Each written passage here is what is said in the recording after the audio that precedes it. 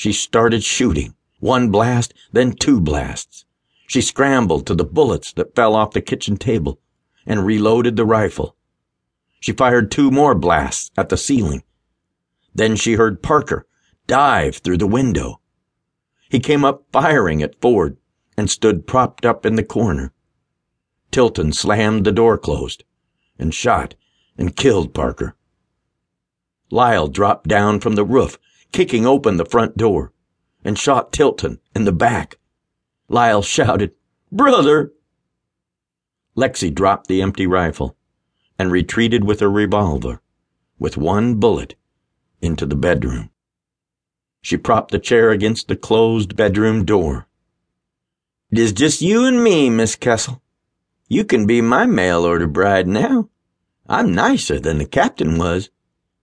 "You're probably a thief, robber, cattle rustler, too." "We can't all be good men, just like all you mail-order brides are not upstanding women.